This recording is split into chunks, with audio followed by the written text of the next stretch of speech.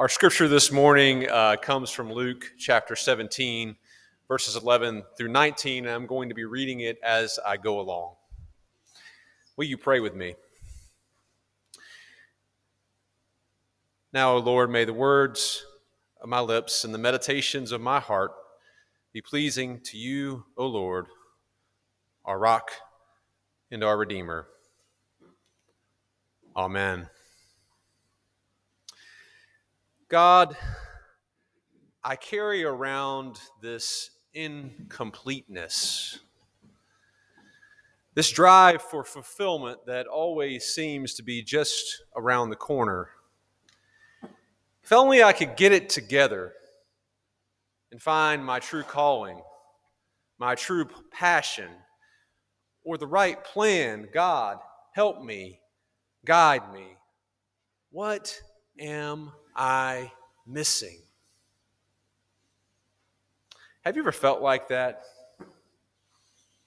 Like try as you might to find meaning and purpose and contentment in life, you just keep coming up empty, like it's just around the corner and you can't catch it, like you always want more. As I sat at my kitchen table with a cup of coffee last Friday, it felt like this prayer from Kate Bowler was written just for me. It comes from a book with the title, The Lives We Actually Live, 100 Blessings for Our Imperfect Days. Bowler is a professor at Duke Divinity and a cancer survivor, and I've always appreciated her work because it is brutally honest about the exhausting, mundane, joyful, and tragic details that make up our lives. Bowler would be the first to say that we should ask God for more than what this broken world can give us.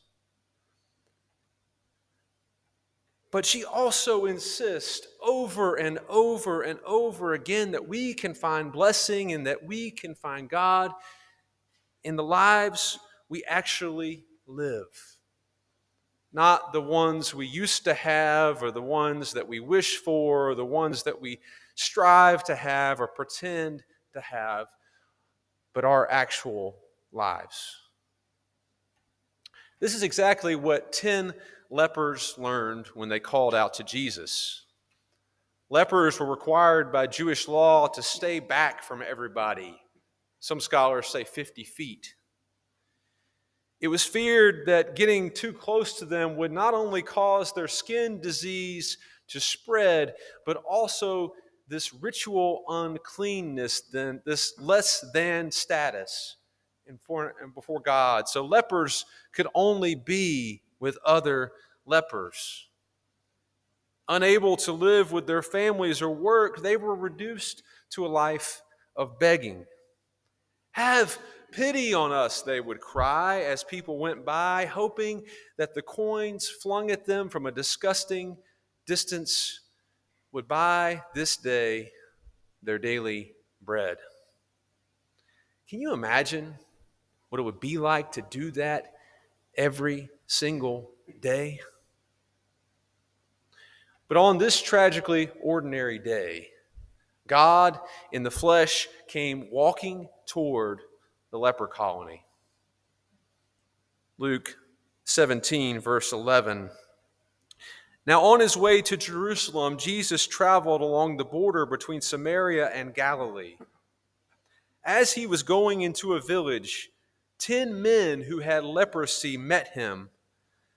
They stood at a distance and called out in a loud voice, "Jesus, Master, have pity on us." Jesus said, "Go show yourselves to the priest." His words were an invitation to faith. Leviticus 14 instructs those who have been healed from leprosy to go and show themselves to the priest so that the priest could verify the healing and so that they could complete the rituals required to make them once more clean. And as they went, they were cleansed. All of them have faith, and all of them were healed. But the story's not over. One of them, when he saw that he was healed, came back praising God in a loud voice. He threw himself at Jesus' feet and thanked him. He was a Samaritan.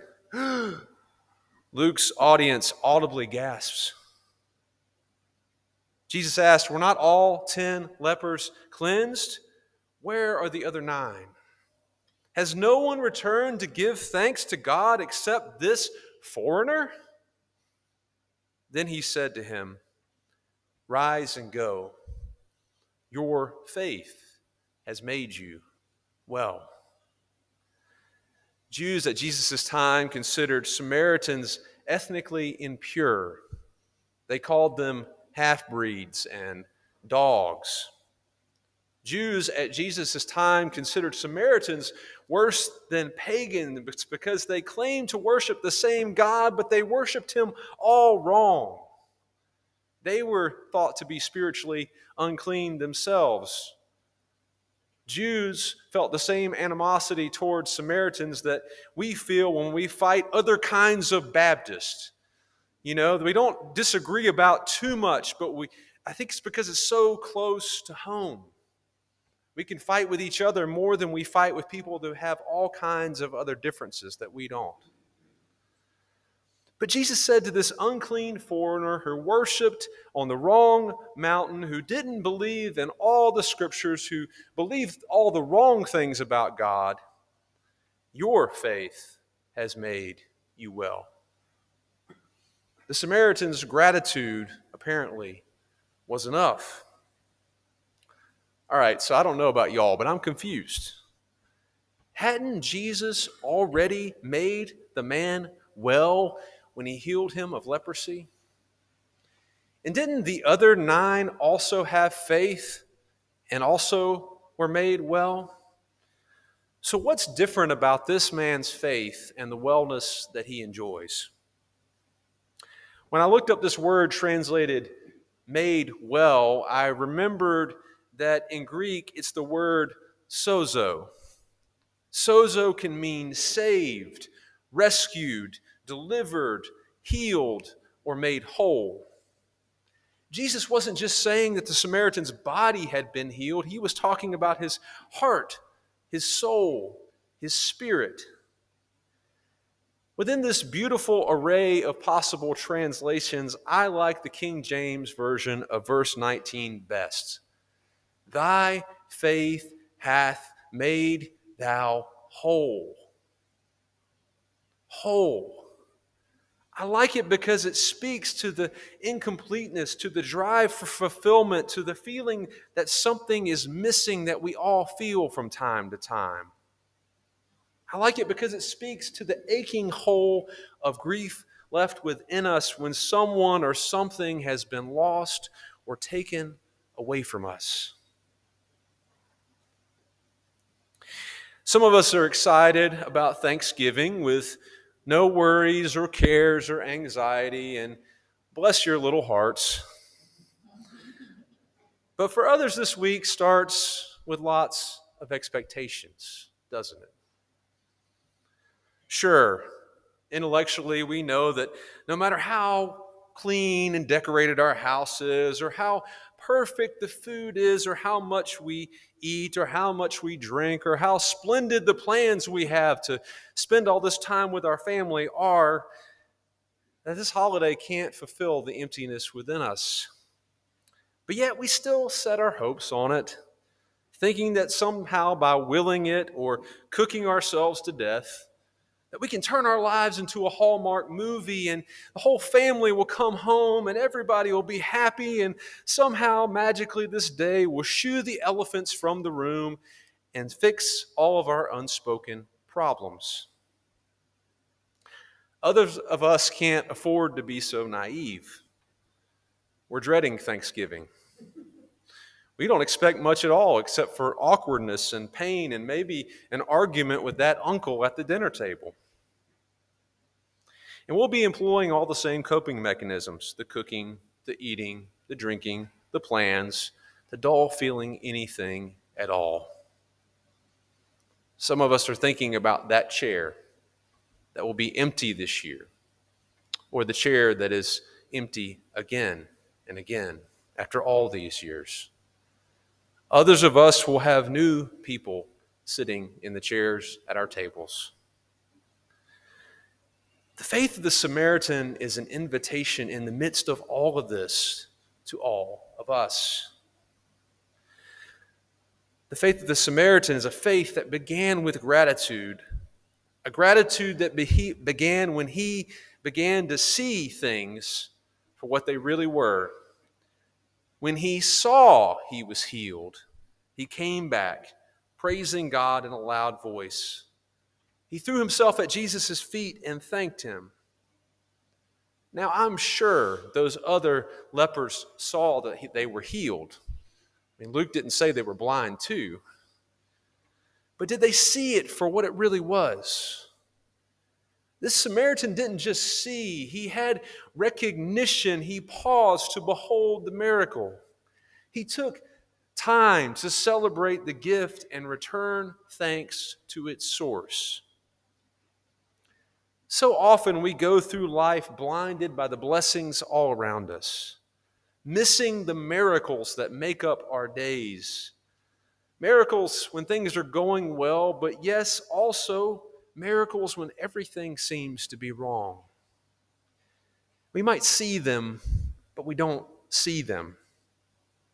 That's why it's so important to say the blessing before we eat. The blessing helps us remember and recognize every small sacrifice that brought the food from earth to farm to truck to store to table. Just think about all of the lives that give you life. If you look at your plate long enough and trace every single ingredient, you will be in awe of all the animals and vegetables and miracles that feed you. And that's just one meal. What if you did it every single day, breakfast, lunch, and dinner, and not just mumbling some words, but really giving thanks? You might stop rushing to clean your plate and savor every morsel, tasting and seeing that the Lord is good. You might be reminded again, as Norman Wordsworth declares, that food is God's grace made delectable. But if you'd ever heard my granddaddy Charles' blessing and took it seriously, you might be in awe of so much more. For these and all thy gifts, we give thee thanks and praise. These gifts of turkey and dressing and sweet potato casserole and cornbread and green beans, yes, and all of thy gifts of love, around and beyond the table, all of them. So when somebody on Thursday insists that you go around the table and tell the group that's with you what you're thankful for, you can roll your eyes, you can make a joke, you can say something trivial so that you can just dig in and unmute the football game, or you can take an inventory of your life, of all that is good and nourishing and sustaining you, even in hard times. And you could be amazed. And that's why on Wednesday nights, I always start our prayer time by asking, what are you celebrating tonight? What are you giving thanks for? I know my question will be met with crickets until I just move on or until one of you tries to rescue us from the awkward silence. But I do it every time because I want you to think. I want you to make a list of the ways that God and others have been faithful to you. A list of the ways that your life is good, even if it's just for a few seconds on a Wednesday night. Because there are so many other lists that take up space in our minds and in our hearts. List of things that we have to get done, often things that we're dreading doing. List of things that have happened to us. List of things like regrets that we can't get past. Though the news is list of deaths and global wars and episodes of corruption and pettiness and dysfunction at the highest seats of power. They are prayer lists, the church's and our own, line after line of surgeries and illnesses and injuries and griefs. If you only ever think about these lists, it's easy to feel hopeless, empty, exhausted, restless, and incomplete, because you're only seeing a little part of life. If you want a faith that can make you whole, you have to learn to see the blessings and the miracles that God has given you alongside everything else that life holds. That's my experience. When my life feels meaningless and empty, when I get sad or discouraged, if I start making a list of what I can be thankful for, I'm often surprised at all of the blessings and miracles that I take for granted. I'm often surprised by the ways I can see in hindsight or right there where God is showing up in my actual life. I almost always begin to feel more whole, more satisfied, more at peace. It doesn't take away my pain or my disappointment or my big existential questions, but it places all of these things in the wider context of God's provision. Maybe Jesus and the scientist are right. Last January, the Open Circle class had some homework to do. The study guide was a page divided into 4 sections, inviting participants to write what they were thankful for in each and every season of life. Dan Taylor's list is framed. It's not because he had pretty handwriting. His chicken scratch is almost as bad as mine. But because I imagine of how encouraging it was for him and everyone else to see it.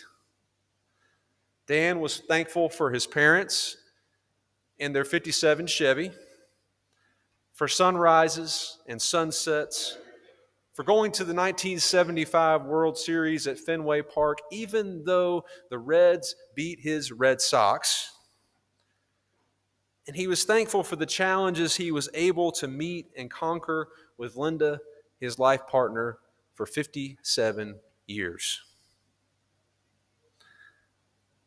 I imagine all the many times that Dan must have seen this list standing on the dresser in this past 10 months, in this last 10 months of his life. I imagine Dan seeing it as he had to give up so many things he enjoyed, as he struggled to breathe and make it up the stairs, as he saw his loved ones already grieving his death, as they knew and he knew that the end was near. There might have been moments where Dan saw the list and grumbled under his breath in bitterness and in anger at all that he had lost and all that he was losing. But I imagine much more often it must have made him smile. And it must have helped him with a twinkle in his eye to say to me and to many of you, not just, I have had a good life, but I have a good life. My friends, if you want to be whole, count your blessings. Praise God in a loud or quiet voice. Throw yourself at the feet of Jesus and thank Him for every good gift. That is the faith that Jesus says will make you whole.